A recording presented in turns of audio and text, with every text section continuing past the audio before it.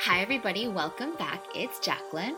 And Alana. And here's another episode of Black and Yellow. Welcome back, lovely listeners. So we have a really fun episode in store for you guys. Alana and I are getting a little geeky today. We're talking about one of our favorite topics, theater, specifically Broadway. We are both big fans of The Great White Way, no pun intended.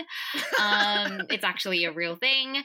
That's what they call the streets between 42nd and 53rd, which is predominantly Broadway, and The Great White Way. Full disclosure, I didn't know that before we were recording this, and then I was like, what? So surprise. if any of you guys are surprised as well, I was too. We are both trained theater actresses, so the subject matter is close to our hearts, which made making this episode somewhat bittersweet, as you'll find out. We always aim to do episodes that challenge us and our perspectives on topics that are near and dear to our hearts, and I think this episode very much fits that bill. So before we get to today's topic, I think it would be fun if our audience got to know a little bit more about our theater backgrounds. We don't talk about it a ton on the show. It's sprinkled here and there, but in an effort to really set the foundation of how deep our theater roots do go, Alana, why don't you start telling us by telling us your experience in the theater world? Sure. So, your brother and I share a high school. Fun fact. I went to a performing arts high school, Los Angeles County High School for the Arts. Shout out. I studied acting there, but was a pretty theatrical kid growing up. In Los Angeles, there's a lot of what I call, or what I think are called, like, preparatory arts schools, like the Colburn School of Performing Arts, which is in downtown LA, which I went to before going to high school, acting classes all the way, dance classes all the way, like theater, like I was a theatrical kid. And so stages and theaters were never too far from me. Yeah. And then going to LACHSA, which is essentially Fame School West. Right. For anyone that knows Fame School East or what that reference is. It'd be like, so, yes. Like LaGuardia. Yeah, exactly. For sure. Like we had academics 8 a.m. until lunchtime, and then lunchtime until the evening would be acting classes, and then you're like in tech for shows or you're in shows. So it's very much a work life sort of school. It gets you prepared to become a working professional from quite a young age. And then went to Ithaca College, where I further studied acting in the theater department. Which is having its own drama right now. My alma mater. No, real talk. Like Ithaca College is having its own little bit of racial drama. Ooh. Because in light of all that's happened, a lot of former students of color have gotten together and basically said, Ithaca College, you can do better. You need to diversify, and you need to be more inclusive to BIPOC performers that you accept into your school, which is valid because I don't think I ever played one Black character the entire time I was in college. Just to give you a little bit Not surprised. Just to give you a little bit of insight. But again, like most of my classes were in Dillingham Center. We're in the theater building. There were theaters all around. Very much was raised on those theater phrases that I think are really common if you grew up around performance. Things like give your life to the craft and, live your work every day. And those kinds of statements that as a kid, they're kind of rote and they get really stuck in your mind. And then as you get older and do a podcast episode like we are doing today, you start to realize that maybe that thinking is flawed and it stunts you a little bit. But all that said, love anytime I was in New York pre-pandemic, going to see Broadway. Even in Los Angeles, I was going to see theater at least twice a week. Wow, so really? Always experiencing it. Yeah, because theater in Los Angeles can be really affordable. I mean, it's not like going to theater on Broadway where like you have to pay a pretty penny. Like theater here, it's not always the massive like 200-seat houses. So you can do a nice little 90-minute show for $10 and go about your day, which I actually low key like kind of really love about the theater in LA. Like, Yeah. it's edgier. Obviously, it's more convenient in terms of location, and it's not as expensive. So, Right. yeah. And then I'm in a playwrights development group every Monday, so surrounded further by playwrights. So my life is very much all performance, and my early years were all performance as well. I gotta ask you, Jack, what's your background with theater? What are those foundational roots? So I think similar to you, not as similar to, I would say you definitely have more. I'm jealous that you got to go to LACHSA, and I think you definitely were more heavily involved in the theatery aspect or the showy aspect, which obviously makes why you're such a wonderful performer. Thank you. But I started, my route to theater was more dance, so still stage. But I was put into dance pretty early on, specifically, this is so Asian, specifically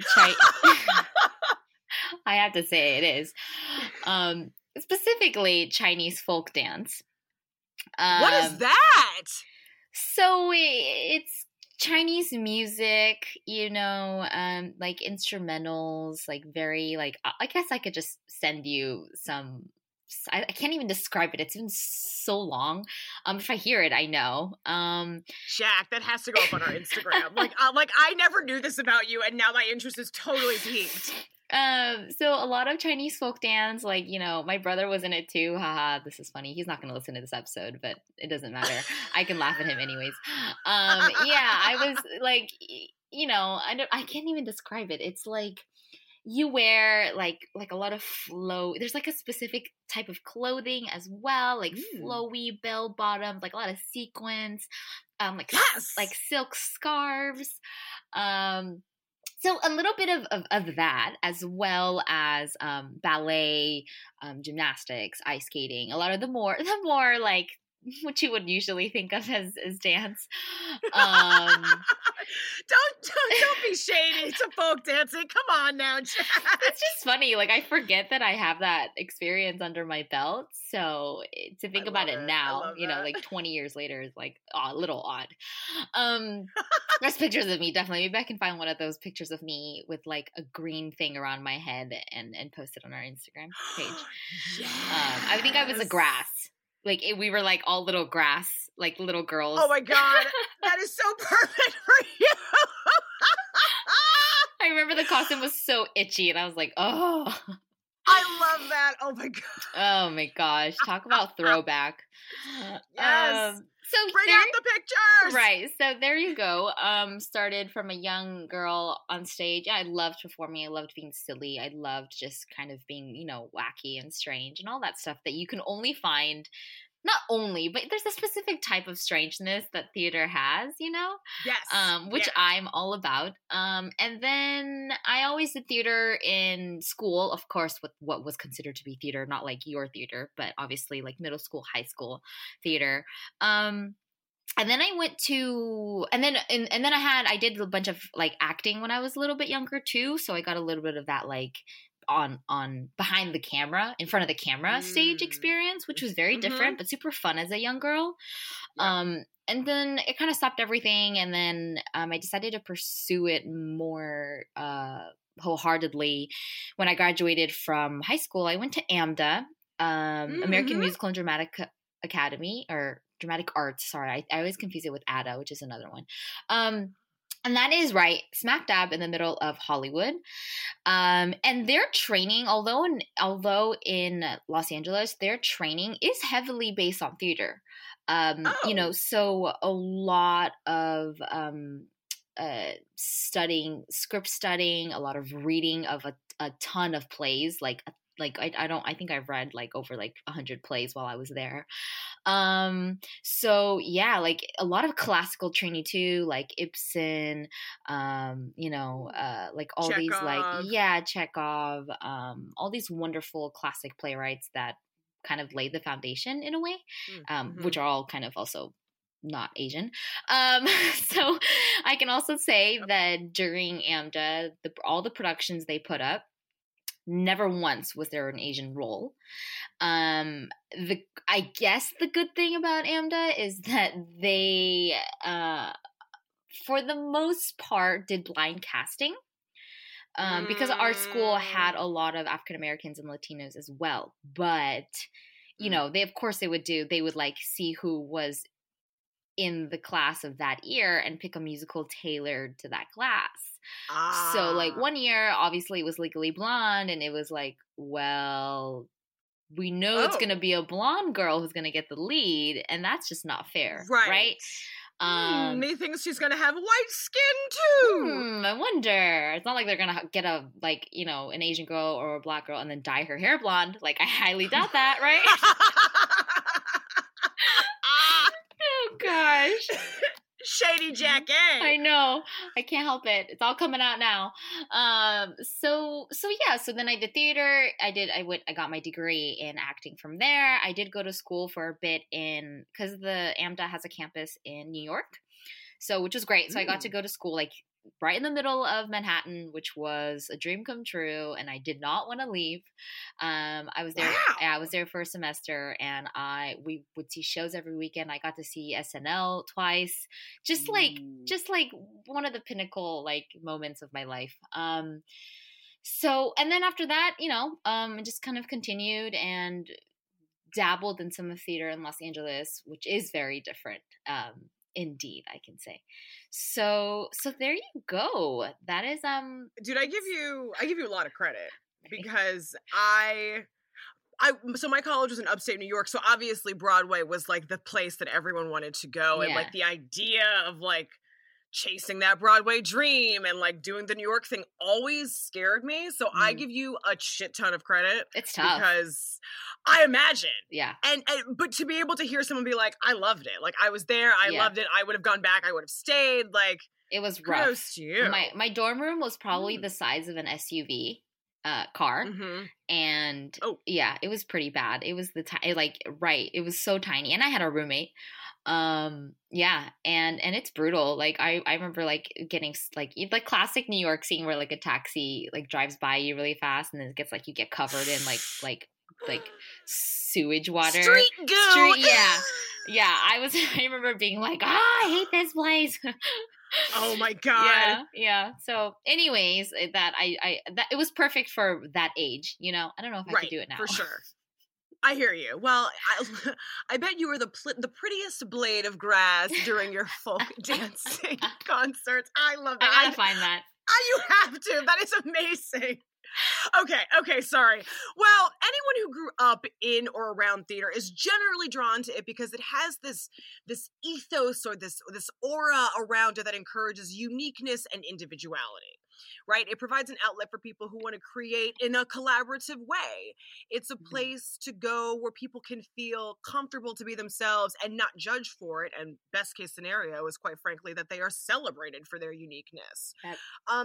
It's also a place where people can participate in fantasy and in escapism while producing a beautiful work of art that helps to send or spread a message. So that's why theater's rad. That's why people are drawn to it. And we've always been high-key theater nerds. This is something we initially bonded over, who love to experience live theater and then talk about this experience, whether it was talking about a production we've seen or our favorite stage door moments, which, for those of you who aren't sure, the stage door is the door that is used by actors and theater workers when entering and exiting the theater. So a stage door moment usually happens when you catch your favorite Broadway performer heading out and you ask for an autograph and a picture. Wait. Did I just say autograph? What is this, 1995? Back in the day when autographs were a thing, you would ask, like, you know, Audra McDonald or Liza Minnelli or whoever for an autograph. Anyways, all of that said, theater people usually go to the theater to escape their problems, which is why when the problems of theater or Broadway are brought to light, it makes those problems feel more personal. So, in June, after the death of George Floyd, a collaborative network of more than 300 Black, Indigenous, and people of color theater makers came together to produce a 29-page document in which they list demands on how to make American theater anti-racist and more inclusive to Black, Indigenous, and people of color. This call for change is called "We See You, White American Theater," not to be confused with the letter which begins "Dear White American Theater." And its goal was to address the scope and pervasiveness of anti-Blackness and racism in American theater today. This strong testimonial letter was basically directed at the white-dominated theater industry nationwide and was signed by dozens of prominent playwrights and actors of color. Some call this a declaration for change, others call it a declaration of war, but it landed with this thunderous thud that has rocked the theater world. And we are talking about that letter and how white American theater is handling the demands of that letter on today's episode. Yeah, so for just a little bit more about how the We See White American Theater got started, as per their website. What began as a conversation between three theater makers concerned about the devaluation and violence against Black bodies in the world quickly evolved into a Zoom call with 30 people discussing the way racism and white supremacy have also shaped and corrupted our theater institutions, ranging from the universities to not-for-profit commercial houses. So, fair warning, Alana and I may geek out on you a little bit, but we'll do our best to keep it under control. We loved working on the episode, and we hope you enjoyed listening to it. But before we can get into the interview, let's put our money where our mouth is. Yay! Money first, turkey second. Yeah. So this small business segment is where we like to literally put our money where our mouth is. It's our form of economic protest. It's diversifying our dollars as well. I always like to say your vote is literally where you put your money, where you spend your money, where you choose to spend your money. And we like to support Black, Asian, owned, local, not local, wherever you are, because especially during these times and now all times and forever on, we should really start considering this aspect of our lives. Mm-hmm. So I love put my money where my mouth is, literally, is also has to do with food. We all know I'm a big foodie. So their story is beautiful. It's called Asian Veggies. You can't get more simple and straightforward than that. Although they have other stuff besides just veggies. I loved it. Was like, so like, this is it. Like, this is what we are. They're not trying to hide anything. They're pretty transparent. So Asian Veggies specializes in delivering Asian specialty products directly to your doorstep. We are a company born from the pandemic. Here's our story. Growing up as a kid, my dad was a produce wholesaler, who would bring home all types of Asian vegetables. Kind of like my mom. I had access to all types of these veggies, and it became a staple in my everyday diet. Since moving out of the Bay Ridge, they're based out of New York, I realized it's almost near impossible to get any of these best vegetables near me or through online merchants, which is why we're here. During the COVID-19 lockdown, my dad's business had taken a huge hit as restaurants and supermarkets were forced to shut down. Instead of watching all of his produce and business go to waste, we took a stand by creating this website to bring more order volumes his way. Our produce is directly sourced from our partner farms that my dad has invested in. This means that we are the first hands to touch your produce after it leaves the farm. Our mission is to provide direct access to specialty products that cannot be easily sourced from outside the markets. So it is really, really sweet. Let me just get his name real quick. So they have everything from leafy greens, like all the classic Asian vegetables that you can think of, chili peppers, mushroom, fruits, citrus. They have sauce. They can even have, if you so desire, a lot of like Japanese items too, which is really awesome. A bunch of sauces, a bunch of your like staples that you need. And they do free delivery up to $100, which is really awesome. So that's a lot of produce. Yeah, it is. And it's so awesome that he really, decided to do something for his father. And I felt like really inspired and touched, and it's perfect for the holiday season. It's perfect if you're at home and you want to stream some Broadway shows, and just kind of get all your, and especially now with whatever is going on, another spike here in, at least in California. So there you go, guys. I'm gonna get his name. I'm gonna look up his name real quick in a second, and then but go ahead, Alana. What you got for us today? Yeah. That's a business that can last once the pandemic is over. So good on that. Good on the childs of that gentleman, because they have now a second business. Yeah. Okay, my business is called Melanin Moments. So the holidays are coming, and that means two things. Christmas shopping and gift wrapping are about to hijack our lives. If you are a capital W rap star, I am jealous of you. I am a good old bag and paper broad. But if you like to wrap your gifts in some colorful, festive holiday paper that reflects the people that look like you, maybe the family around you, everyone in wrapping paper that features a happy black Santa Claus, that's the one I'm more familiar with anyways, with happy black children, then check out Melanin Moments. Melanin Moments is a premier product company, and their products are made with positive identity images designed to uplift and empower people of color. Their philosophy is based on promoting creativity and positivity and philanthropy via a healthy dose of printed entertainment. So basically, this company is just as it sounds. It is wrapping paper featuring beautiful black faces and beautiful black Santa Clauses. I love that. I had no idea that this even existed until I Googled it and was like, yes, of course. Like, this is brilliant. And seriously, y'all, their wrapping paper, it just brings me so much joy to look at. Their wrapping paper is high. Sorry, I just gonna say, like, growing up and seeing like white Santa Clauses on everything, how awesome is it for a little black baby to grow up and see black Santa Clauses? Yeah, 100%. I absolutely hear you. And it's something that seems so simple. Like, yes, we made wrapping paper with white Santa Clauses. Why not make wrapping paper with brown Santa Clauses or black Santa Clauses or yellow Santa Clauses? You can have, like, Santa Claus looks different all over the world. Why are we not making, wrapping paper that speaks to all people? I guess that's too much like making sense. But Melanin Moments is here. But Melanin Moments is here to make sure that bullshit doesn't happen anymore. The wrapping paper is high quality. It's easy to use. It's really, really memorable and fun. It comes in English and Spanish. So you can, Merry Christmas, or you can get your Feliz Navidad on. Like, it encompasses all people. Love that.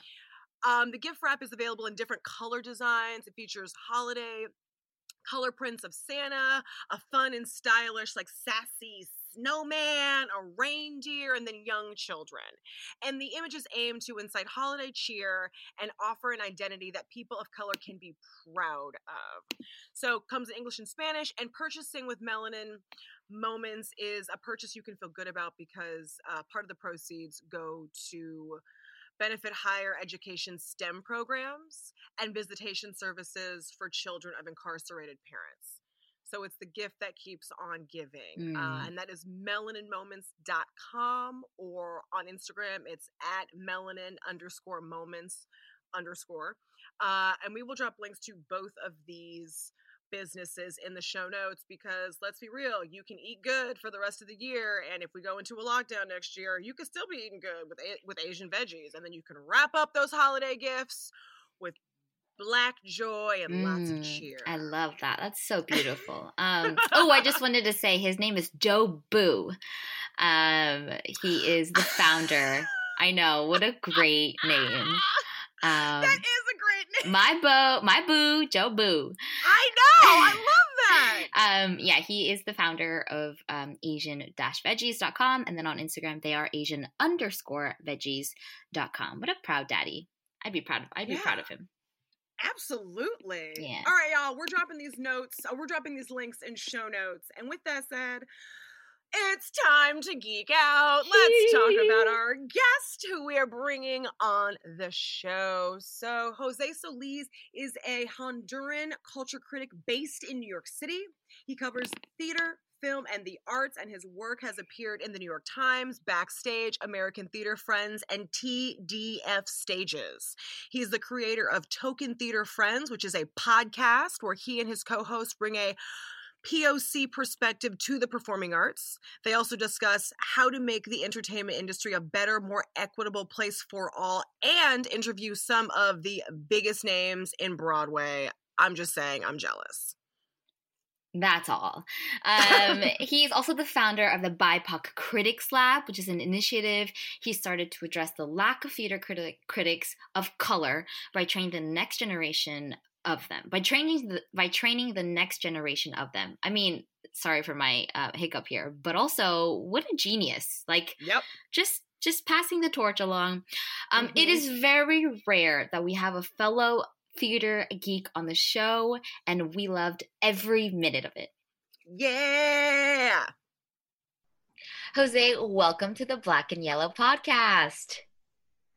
I'm very excited to be here. Thank you for having me. Of course, we are so thrilled to be chatting with you, Jose. Let's start by having you tell our audience about the work that you do as a culture writer. Where do I start?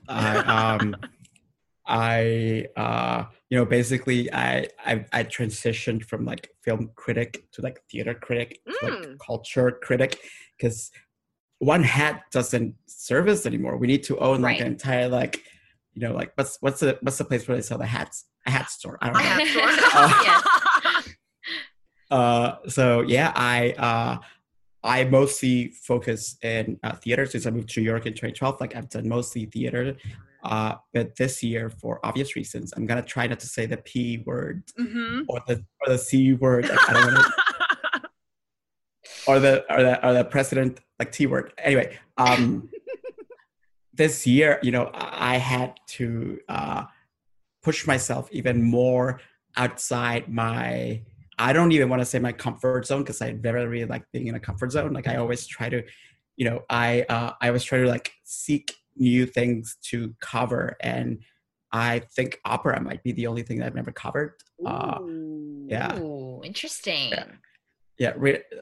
Remind me to tell you some other time about the 6 months that I spent as a sports writer, and I pulled it off, and I don't know how. So yeah, this wasn't really like an answer, but yeah, I mean, I do so many things that I don't know. It's like overwhelming. And I promise that when I heard the question, I was like, oh, yeah, I have like bullets, and now they're gone. Well, no, I think that's fascinating. It seems like an interesting trajectory, like TV, film, sports, theater, now moving into opera. Why not? Covering all kinds of culture, right? Well-rounded. Totally. Because the beauty, I think, is that, I mean, all of us here, we don't only like love one thing, right? Like we don't like music and that's it. Mm-hmm. So I like that as culture critics, like we should be able to like find, I don't know, how this Beyonce song is like this like Leonardo da Vinci painting and all of that. Well said. Yeah. And you're also a member of our tribe because you are a fellow podcaster. Tell us about Token Theater Friends. What made you want to create it? And what has it been like to interview undisputed legends of the stage like Lea Salonga, Josh Groban, Heidi Schreck, John Leguizamo, Ava Noblezada, just to name a few? So the thing, doing interviews is my absolute favorite thing to do in the world, which is why I always feel like very strange when I'm on the other side of the interview. And I'm like, oh, I know how people feel now. Doing interviews is my favorite thing because I approach it, as I say almost, but I approach it literally as the biggest fan of someone. Like when you get an opportunity to be with someone and maybe you get 20 minutes, half an hour that you might never get any other time in your life. Yeah. I go for it. I like ask everything that I've always wanted to know, keeping it like professional, obviously, right? Like I'm not some tabloid. But did you have for breakfast? Yeah, or like, I mean, like, I really don't care about people's like personal lives.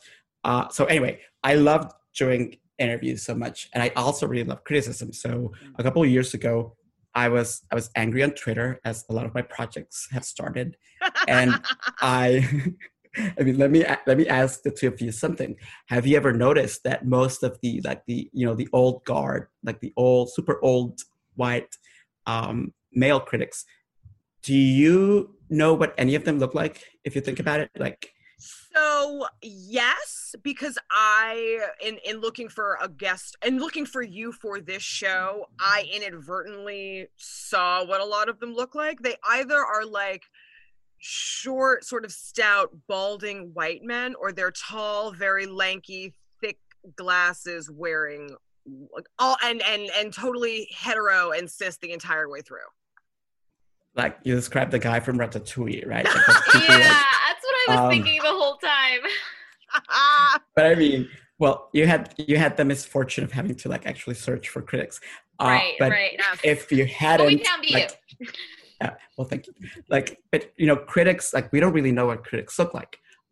So that always struck me as one of the reasons why white male critics in particular are so mean, and why they take so much pleasure in like destroying art and destroying shows and like criticizing from a place of like lacking in humanity, I call it. So I was angry about that, and I said, wouldn't it be great if people of color and young people could see critics of color doing this? I didn't want them to just read it, because like, I mean, when we read something, like, we don't usually really imagine the author. I didn't want them to just hear them, because like, again, I wanted them to see people of color like talking about art, theater, interviewing people and moving and breathing and like doing all like the human things. So that's how it started. Yeah, I was like, I need to do like some sort of like web thing, because I really want people to see it. It's like, I'm a firm believer in that thing about like you have to see it to believe it. Yeah, for sure. And I partnered with my colleague Deep Tran, and then we took it to American Theater where she worked, and then it became a podcast, but it was always like originally like a video. It became a podcast, and then during the pandemic, when no one had anything to do and like everyone was furloughed, and we're all still like, oh no, I said the P word, sorry. That's okay. I'm getting really shot right now. No, I was feeling again very powerless, because like I knew that there was theater happening. It was just not theater as the critics like define theater.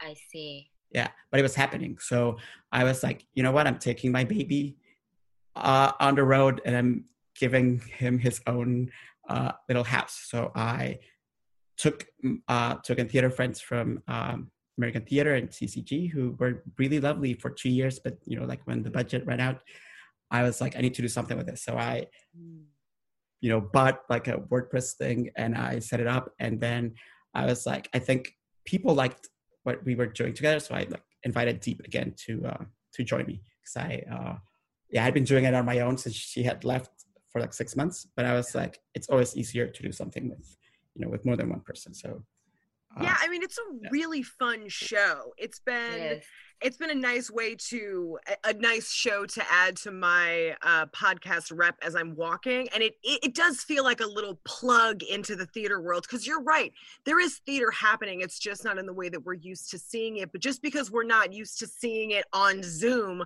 doesn't make the theater that's happening in the world any less valid or any less good. So I agree with you on that 100%.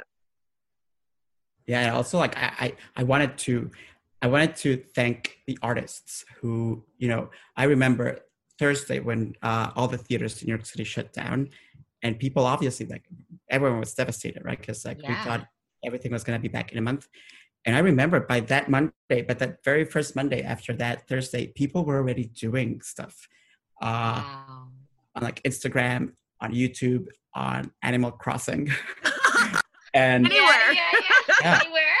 So, theater didn't like wait to be like given permission to come back. It it always was there, just like in a different form. I love that. Yeah, performers can help a perform, and you can't hold them back, and you can't hold them down. And I think this is a really good transition into talking about the demand for change on Broadway that feels like it's been heard around the world. So I want to kick off this question. This is a two-part question.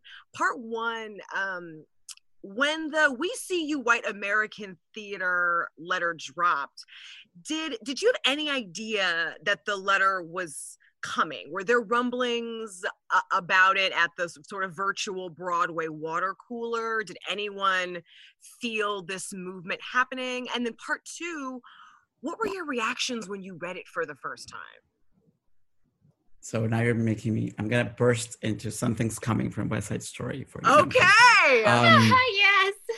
You know, there was kind of like a noise about something. It wasn't necessarily a noise that something that specific was coming. It was more of a, how can something not come? Because for the longest time, Broadway specifically and theater, all of American theater has been, I believe, and I say this because I love the field so much, but it's been the field that's the most delusional of every artistic field. If you think about it, when Me Too happened and when Time's Up happened, theater was the only place where, no harassers, no abusers. Theater was like, winning my Tony, and like love is love is love, and like we're all happy and we're all a happy family and we love everyone. And theater has a big silence problem. It was last year. Time is so confusing right now, right? Yeah, it all runs together. Like last year, for instance, I'm a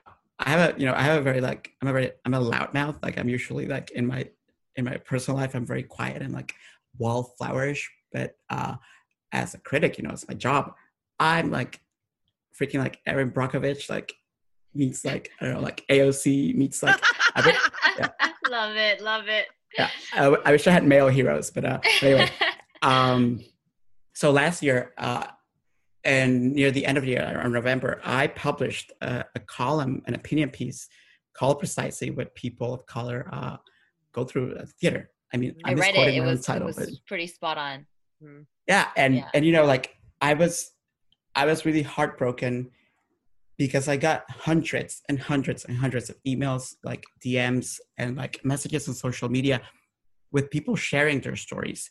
And they were like, you gave us a voice. And I'm like, all of you have had voices forever. Like, why aren't we talking about this? So obviously when the rightful Black Lives Matter protests started after George Floyd was murdered, and every industry started doing something. I mean, whether it was out of fear, out of like whatever, who cares? But theater needed to do something. So when that arrived, it was because it was about time.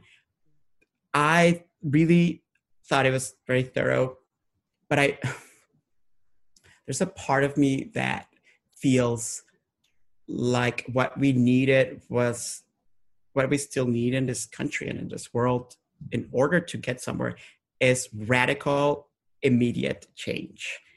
And the letter felt to be very much like going, like pointing like, oh, if you do it next time, like if in 2 years you're still doing this, you're grounded. And yeah, I feel like this was the year when we were supposed to burn things down, and please FBI and like CIA and listening.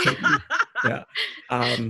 No, but to burn systems down, to burn like the really disgusting past that this country was built on, and to acknowledge it, but also to burn all like the nonsense that doesn't work that we have inherited. And we didn't. So I admired obviously what the letter meant, what it wants to accomplish, but I feel that it has been too generous with the people in power who have not been generous to any of us in any way. Interesting. I feel this smoke, yeah, Jose. I Woo! know. Keep it I real. know. Seriously. So you just talked about how your reaction to the letter when you read it, but how do you think you started talking about it a little bit right now? How do you think Broadway is reacting to this? Again, with platitudes, and they held some sort of like Black Lives for Broadway kind of thing, like sometime in the summer, and I'm like, what is this? Like, where do you see organizations and fields and industries just put something together just because it's in the zeitgeist? They don't mean it. Yeah. And I lucky for them, and I say this like I shouldn't use that word, it's not lucky at all, but probably without the if it wasn't for this thing that makes us all be home, I don't think this movement would have like really caught our attention, because we're always so distracted by nonsense.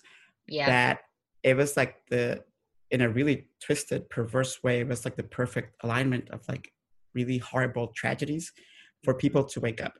So, I mean, Broadway still hasn't done anything because they're not open. So I hope that when they open, if they open in like next year or whenever, but who am I kidding? I mean, just this week, we were getting press releases that plays that were supposed to open in March are opening like 2 years from now. And it's like, they're just pushing the same, plays that were supposed to open this year and moving them to 2022 or 2023 or whatever. Wow. So, yeah. Really? Oh, my heart.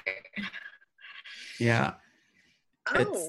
If you love theater, it's always going to break your heart. I'm very sorry. Yeah, you're right. Oh. Yeah, definitely. I was talking to my best friend from college last night. We went to college in upstate New York. Both were theater majors, and I had a couple of friends on Broadway, and I'm just like, God, my heart goes out to Broadway performers and Broadway critics and Broadway and tech people, because all of these wonderful artists are out of work, and many of these wonderful artists are delivering for like Postmates and Seamless right now, and stages won't be reopening for quite a while, and it just breaks my heart to think of these amazing performers out of work. It's the saddest thing to me.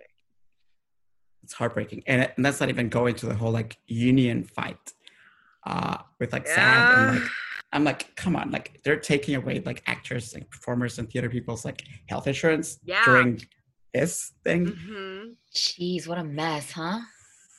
Oh, God. So you pretty much answered. I have my next question. I feel like you pretty much answered that Broadway isn't really making any changes to meet the demands of performers of color. No.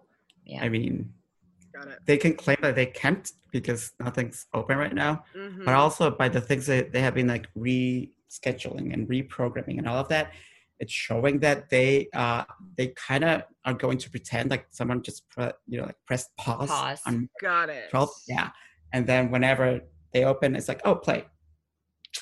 Huh. Have you noticed any changes in your immediate Broadway family and the people that you work around?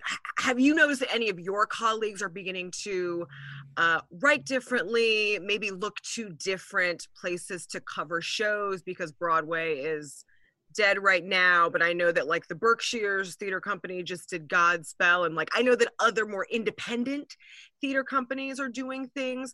Are any of your fellow critics looking to maybe go outside of the New York bubble for a little bit to review theater? Like, oh God, I think I'm just wondering what the adjustment is like for everyone involved.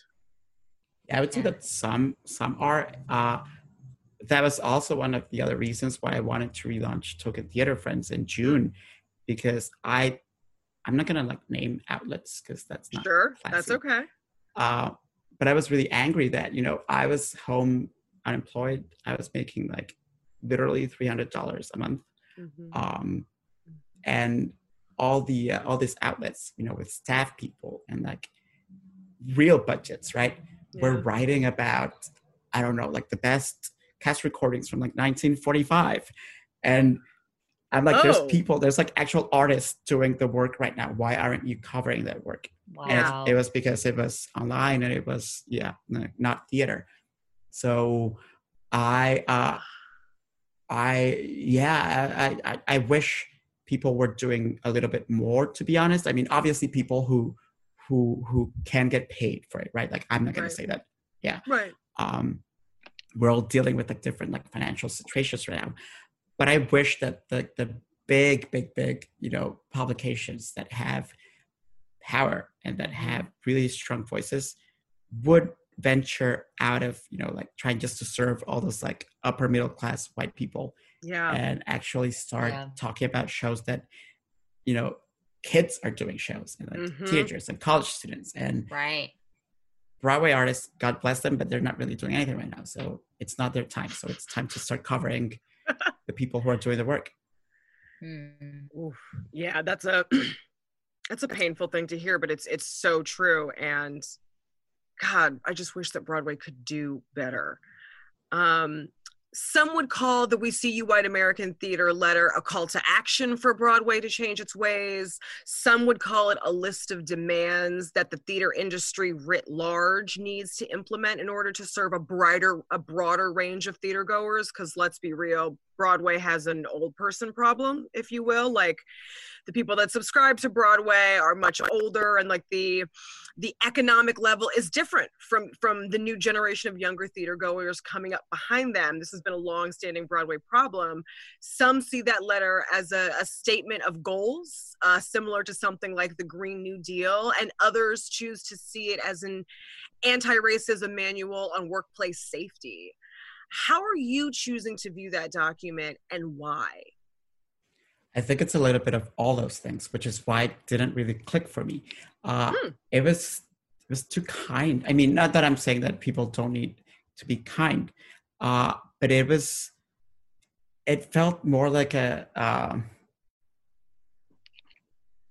I need to like a warning. Yeah. Just like a gentle nudge, like, hey. Yeah, like you do that one more time and you'll see. Got it. Yeah, I obviously, like, it's just my opinion, right? But I do think that there needs to be like shorter like deadlines and shorter, like I think we should start asking people to step down from their positions. Okay.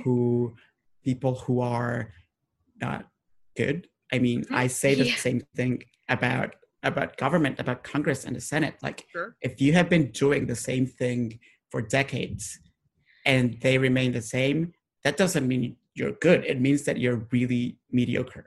If you haven't been able to change anything in decades, they're like, I've been here for decades. I know this. I'm like, no, it's time to let the young people take over. Yeah. I love that. Absolutely. Yeah. Spot on. Get rid of the people that are perpetuating the problem. 100%. Well, I gotta say, one of my favorite things about going to see theater is that great theater has a knack for turning a mirror on society, and it shows us to us and makes us think about the world differently. However, in this case, the Broadway community is turning a mirror on Broadway, but do you think that Broadway is willing to reflect and commit to doing the anti-racism work it needs to do going forward? Honestly, no. As long as Broadway specifically, because I do love Off-Broadway and I do like Off-Broadway. Yeah. But as long as Broadway remains such a financial interest driven thing, it's kind of like Disneyland. It's not gonna be bold artistically. It's not gonna be bold in the changes it makes. It's always going to be some sort of like big like ride, like a bunch of like rides all over New York. So while said. I'm gonna someone's gonna set me on fire after this. While Broadway is devoted to making money, specifically and only making money, I don't think things are gonna change. They're gonna. Do you remember, for instance, and I use this example, and people go like, "Oh, do you remember, for instance, 2016, the year when we all had hope? Remember that year?" Yes. Yeah. in June 2016, the Tonys was like the big Hamilton sweep. And it was the first time in Tony history that 4 actors of color won every musical category. And people were like, we solved racism, we got diversity and equity and beauty. Next year, 4 white winners. The year after that, it went back to like, they checked the box. And we're moving on, kind of a thing. Ugh. Yeah, because we're in Los Angeles and, Ilana and I have done a lot of the acting scene here. It does feel similar, akin to how Hollywood operates, where unless they're really being called out for, and here it has happened, I see now more than Broadway. I mean, obviously my ears and my satellites aren't in New York, which now I'm thinking like everything you're bringing up is just taking me all the way back through all my years of college. And it's true. Like I do feel like when the Oscars came around and they gave Parasite so many awards, similar to like, oh yeah, we checked the boxes. We gave the awards to, all these Korean people. And although that happened, not much has really changed since 2019 here in terms of like advocating for Asian Americans and Crazy Rich Asians and all these things that really blew up. And so the question is that we don't know where Broadway is going, right? Like it seems like you said they put a pause, and that's that no one knows exactly what they're gonna do, right? In terms of figuring that out. Yeah, we don't know when we're gonna get anything live and like to be together again. So I mean, even Parasite, like it's such a brilliant movie, but the fact that the Academy, which is like a bunch of like millionaires, and old probably too. And like it's kind of like defeats the point of Parasite. I mean, Parasite is criticizing you, like you. I was honestly like surprised that they picked it, but I think when they pick something like that, it's like George Clooney and like Sandra Bullock and like Matthew McConaughey going like, we're all like y'all out there, we're all real people, and they have like yachts and their mansions and jets and all of that. So. Yeah. Well, can I ask you, like, where would you like to see Broadway go from here? Because in prep for this episode, I was doing some historical research, and I was wondering, okay, is Broadway in New York, as we knew it pre-pandemic, still going to be the thing? Or are we going to see Broadway lose its power, but we might see a version of Black Broadway pop up in Washington, D.C., like it used to be once upon a time? Or are we going to see other smaller theaters or other smaller cities that have a big enclave of performers sprouting up their own little mini Broadways? Like, where would you, in a perfect world, where would you like to see it go? In a perfect world, as much as I love Broadway, in a perfect world, what I would hope is that people let go of the illusion of Broadway and that they take Broadway for what it is. It's Disneyland. It's Hollywood. It's, it's Fantasyland. So that people stopped aspiring to Broadway and stopped, thinking of Broadway as the measure for what great theater is. Because it's not, like we know, if we acknowledge that Broadway is the Marvel universe, we would move past it. Like no one's saying the Marvel. I mean, I don't want to get in trouble with like fanboys, but we know why we go to the Marvel movies, right? Right. And we don't go for that mirror. We go for like Chris Hemsworth's like biceps. And, so if Broadway was a little bit more self-sustaining, but also like self-aware, it would not pretend that it's giving people something it's not. Oh my, you just blew my mind. Because I have been that person, that you're describing, and maybe still am.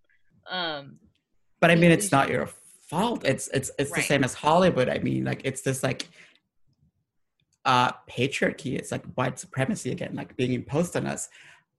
Where if we took it for what it is, like I mean, for starters, like ticket prices would have to like decrease. If people were like, I don't care. If like the government started funding theater, for instance, if one of the biggest problems I think in New York City specifically is that off Broadway, which is where like the really great work is happening, off Broadway theaters are constantly, you know, a show can't run there forever. Yeah. Like, right. Yeah. So limited. Yeah. So that's, you know, I wish there were more, like, let's call it like permanent off Broadway houses where a show that's like really good, something like oh my God, like my Strange Loop, for instance, or something like Fairview could run forever. But no, instead, like those shows, and it's usually like by artists of color and like by people who are really brilliant, are fighting for those spots. Meanwhile, like Aladdin is on Broadway for like, it's like Lion King. Yeah. Well, I mean, yeah. Yeah, because correct me if I'm wrong, part of the funding that Broadway gets is from tourism. So when you are being partially funded with tourism dollars, you kind of have to kowtow to what tourists want, as opposed to Broadway, or as opposed to theater in a city like Los Angeles, like we're in, which is not funded by tourism. We have been putting up edgy stuff pre-pandemic. We're able to put up edgier stuff because we're like, well, we're only playing to a 50, 75 seat house. Like we don't have to be full. Seats. Yeah, like we don't have to be full. And we can tell these stories that push the envelope differently than New York can, because Broadway has to look out for not just the 50-year-old couple coming into town for their anniversary, but the 8-year-old and their parents who are coming to see Broadway for the first time, right? Yeah, and also like international tourists. But if you like think about it, like it takes us back to Hollywood. I mean, if you talk about like the, you know, like Middle America, is that what I know? Yeah, the Middle America.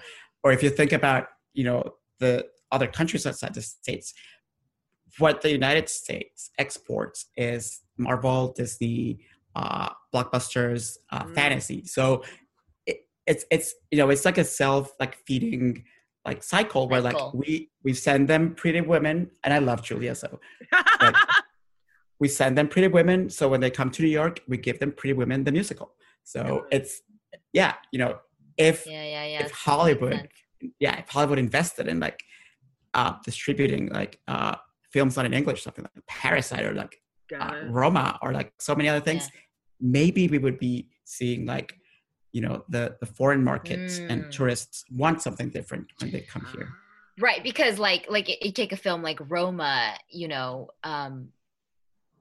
correct me if I'm wrong, but like Mexico may not have the power to distribute something like that internationally, but America does, and America has.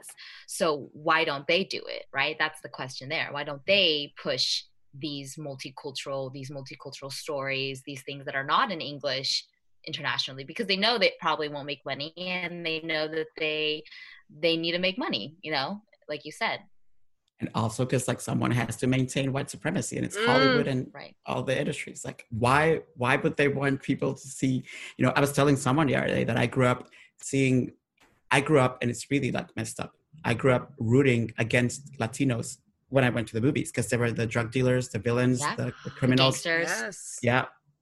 Like they teach us how to root against ourselves. Crazy, right? It's so crazy. Ooh, that hurts. Yeah. Ooh, that's a mic drop moment. I'm gonna leave that there for our listeners to marinate on, because I think it's an important thing to think, and I think that that's a really important discovery that you just made, that I think maybe a lot of us have also felt when going to the movies, but haven't necessarily consciously put into words. And so I think that what you said there was beautiful on its own, and I'm going to leave it there because I do want to switch gears a little bit here, because candidly, just so everyone listening is aware, this was one of the more difficult shows that we have created this year.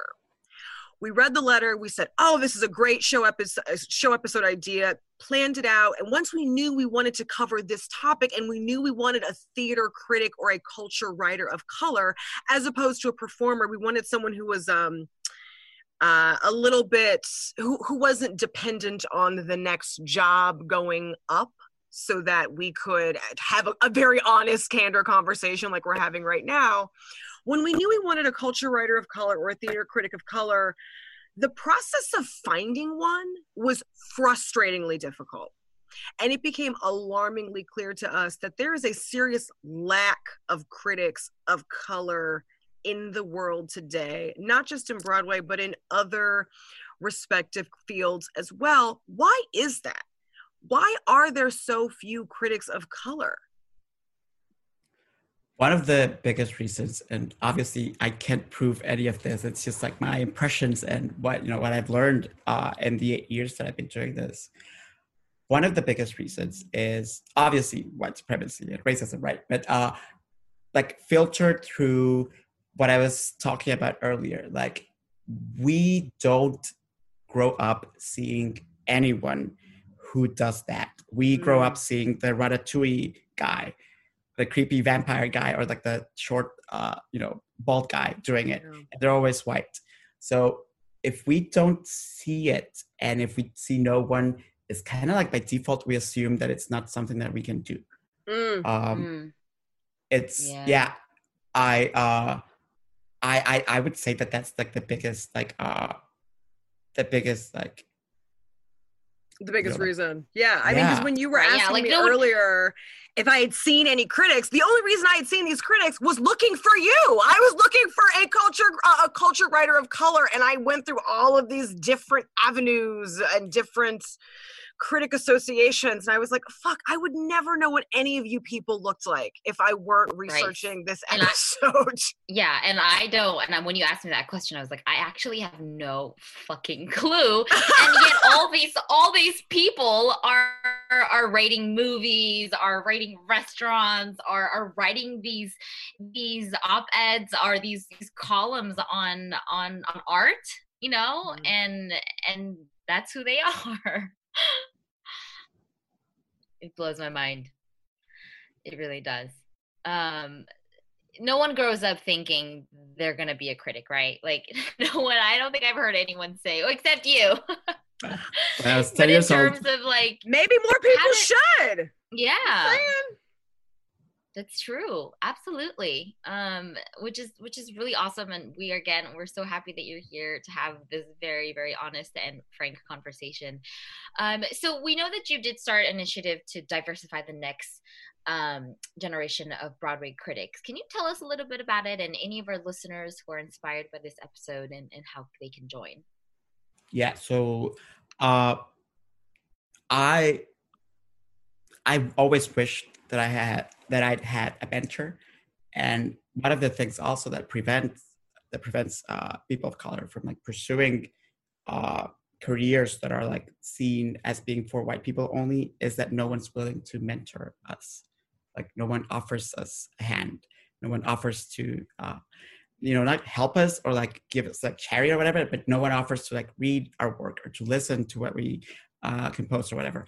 So I always wanted that. And for years, I was foolish enough to think that the Blind Side people in theater, like the Sandra Bullocks and like the Crash people in theater, were going to understand what I saw, that I saw this need, where I was the only person like in like a room of critics, and I was the only person of color.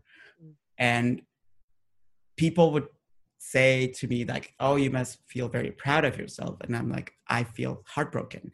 I hate being the only one like me here. I hate it. It's not something to be proud of. And I was like, and you should be ashamed. So I foolishly kept trying and hoping and waiting that someone would be like, okay, yeah, we're going to help you. Like, here's what we're going to give you and just set it up. No one ever did. All I ever got was like, email us, or like, we're going to have a conversation. Like they would take me out for coffee or like have me like in a meeting for like 3 hours, and nothing ever got done. So again, during the protests, I felt absolutely powerless. I think many of us felt like we really couldn't do anything, right? I mean, this is happening. Like the cops are killing Black men and women, and people are out in the streets, like just like wanting to seek justice, and the president like bombs them. And I was like, I need to do something. Like I can't do anything else but like do what I can. Someone told me, I don't remember who it was, but someone told me something that kind of like was like, someone was like, oh, my friend Andrew was like, we all march in different ways, he told me. Yeah. And I said, what's my march? And I had all this free time. I had this anxiety. I had this heartbreak. I had this anger also. And I was like, okay, I'm home. So, like all the time, not so often, like all the time. Forever. Forever. I can't sleep because of the fireworks that they were like doing in June in New York. I can't sleep. So I'm like, I stayed up and I spent, weeks, and obviously like I had like an idea from like before, and I spent weeks like developing and giving shape to a program that was like the best kind of like thing that I could come up with, right? And I spoke to some educators to just be like, does this make sense? And and then one day again, like I went on Twitter and I was like, I have this thing, I don't know if it works, but if some of you are willing to come do this with me in a pilot program, come, like I wanna do this with you. And by August, like we started August 9th, I launched the program. It was, it's called the BIPOC Critics Lab. And I had eight BIPOC critics from all over the country who had never been given the opportunity, who had never really been published. And I also did something, because like what we hear about like, oh, there's no jobs for critics, blah, blah, blah. So what I did was that I decided that it was time for the entire system to be accountable. So I reached out to theater companies and I said, you want better critics? Like you complain when your shows get bad reviews because all white men hate them. So if you want better critics, help me nurture them and help me give them a place. And I partnered with theater companies all over the country who paid each critic and then published their very first, published paid piece. Amazing. And and at some point, it was only a month into what I was doing in September, I got a call from the Kennedy Center and they said, we saw what you're doing and we want you to do it at the Kennedy Center. And I started Sunday, with 17 BIPOC critics from this time from all over the world. Yeah, we have people from India and Jose. That is amazing. That's brilliant. I think that's really brilliant because the part of your story where you were waiting for a mentor and it never came, I think that's really a common feeling and story for a lot of people of color in different fields. I think often we're sold on what I call the PR spin of fame, where like famous white performer, insert famous white performer's name here. They were in the right place at the right time and they found their right mentor. And you're like, they were at the mall walking around. Some agent friends. I don't know many people of color whose lives work for that. Whose lives work like that. Like that's also a part of white supremacy, is like, these white people could do it this way. You can too. And you're like, but hold on, like there's something different between me and them. And hats off to you, Jose, because you are like tearing up the work, like the real work to make sure that other performers have the opportunity to get reviewed by critics who are willing to engage in the work and the context of their work the way that it should be. Yes. I know. Okay. I know. I'm trying to choke back tears for this. Sorry, go ahead, Jack. It's your question. It's okay. No worries. God, I know. I was getting teared. I was cold because it's pretty chilly in my house right now. But after hearing what you said, I'm like all fired up. Like absolutely, the layers are coming off. Talk about pulling up. Love it. Yeah, seriously. So we'd love to leave. Oh, did you want to say something? No. Yeah, go for it. Oh, sorry. I was gonna say no. It's fine. I was gonna say, and I'm saying it on the air, so like you can leave it, and it's like a commitment. Like one of the other things is that, I don't want to be the only person. So like the pilot program I did on my own, because like I had no funding and I was like trying things out. But for the Kennedy Center, like my dream vision was always to have BIPOC instructors teach every course. So my idea is that for this program to like run a couple times a year, maybe, and I was gonna say like you should come, the two of you should come teach our podcast class either next spring if I get funding, or when the Kennedy Center like does it again. So we're here. Yeah. We're here. You let us know. We will happily do it. And it's recorded, so now you can be like, hey. Yeah. I love this. Amazing. Jose, this is amazing. Yeah, that's a great vision. So speaking of call to action and deliverables, how can theater patrons work to uphold the demands made by BIPOC performers of colors once we are free to go to the theater again? How can they?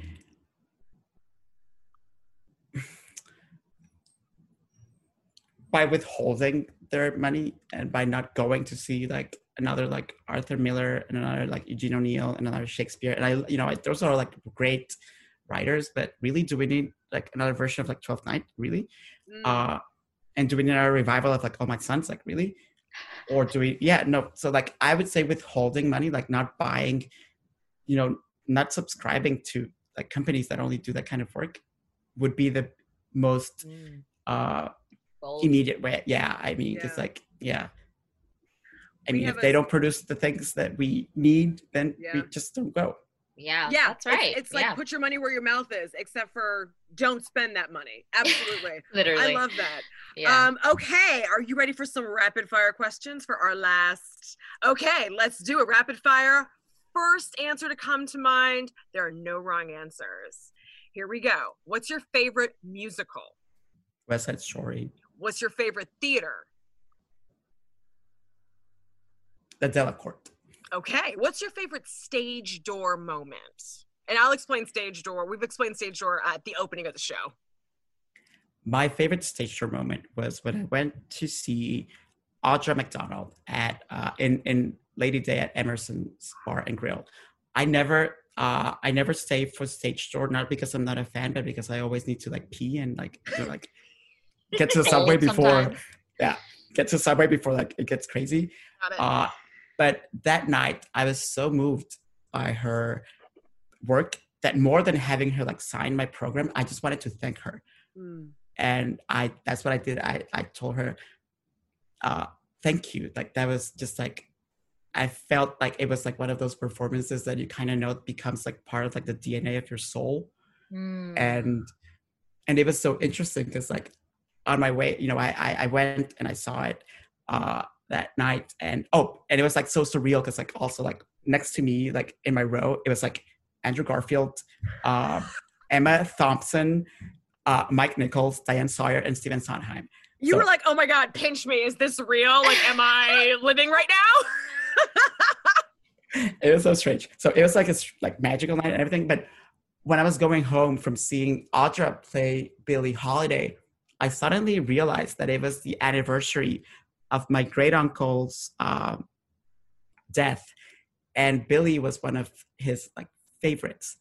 And I was like, "You sent me here today, right?" And it was it like came full circle in this like really how beautiful. Way. And sorry, that wasn't like quick, but sorry. No. Good. What's the last book you read that left a lasting impression? That left a lasting impression, I would say probably the Constitution.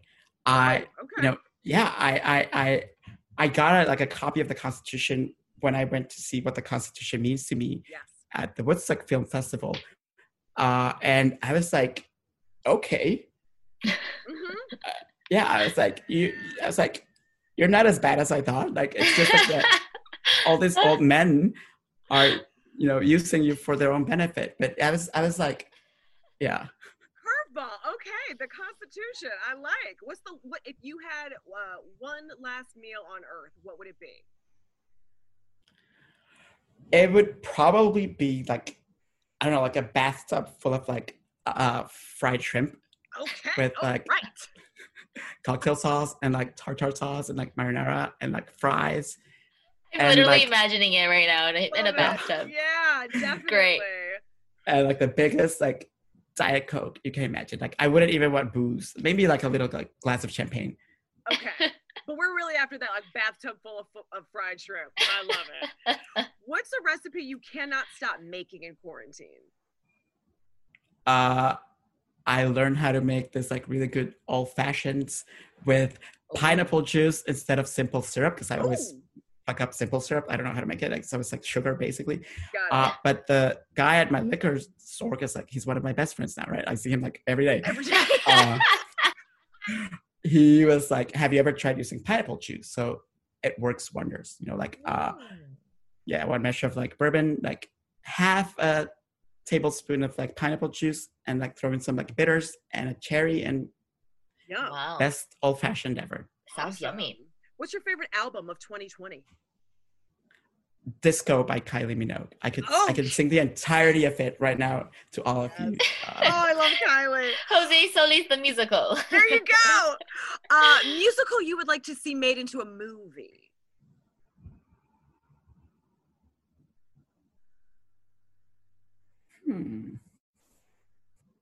Maybe, I think Shuffle Along. Okay. It was, yeah, it was just like incredible. I'm angry that the show just went away so fast. Okay. What's a show that you would recommend to anyone? Whether they're into theater or not. Yeah. This is like a really terrible cop-out, but I don't like recommending things because I turn into Netflix and I'm like, give me your budget, give me your favorite genre, give me your favorite actor. But if we were talking Broadway, like I'll give an answer. If we were talking Broadway, I would say before the thing started, I would say it would have been like the revival of Oklahoma, which was like really marvelous, but also Phantom of the Opera.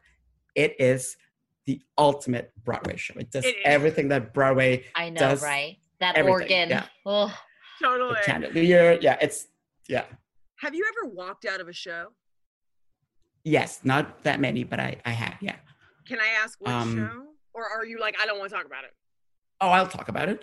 I think it was the musical version, like off Broadway, of Calamity Jane. And is that what it's called? I don't remember. But anyway, it's like Western, right? And where there's like Native Americans, and the entire cast was white, and like a bunch of like white twinks and like white ladies. And I saw like the Native Americans come out, and it was like a chorus, you know, like chorus, like line of like twinks, like white, like instigates. No. I got up and I left. Okay. That image would do it in for you. Yeah. Well, we're gonna leave it for that. There. Thank you so much for engaging in that rapid fire. But last but not least, how can our listeners get in touch with you? Where can we find you? Where can we read your work? Any potential critics of color, how can they get involved in your initiative? We want all the plugs. Thank you so much. So I'm soon, I can't say when because I don't know. I mean, it's not like I don't know. When I have time, we're going to be launching the official website for the BIPOC Critics Lab, so everyone can see what the previous cohort and what this new cohort are doing with the support of the Kennedy Center. Then there will be more information there about how to apply for future iterations and that crowdfunding if people can share. And everywhere else, I'm at Jose Solis Mayen on Twitter, and I post everything that I do for work there. Also a lot of like random like Kylie lyrics and like a little like existential like, you know, thought every now and then. Okay. So Twitter, Thank you so much for talking with us, Jose. This was a really moving, really, really great conversation. Thank you so much for being with us.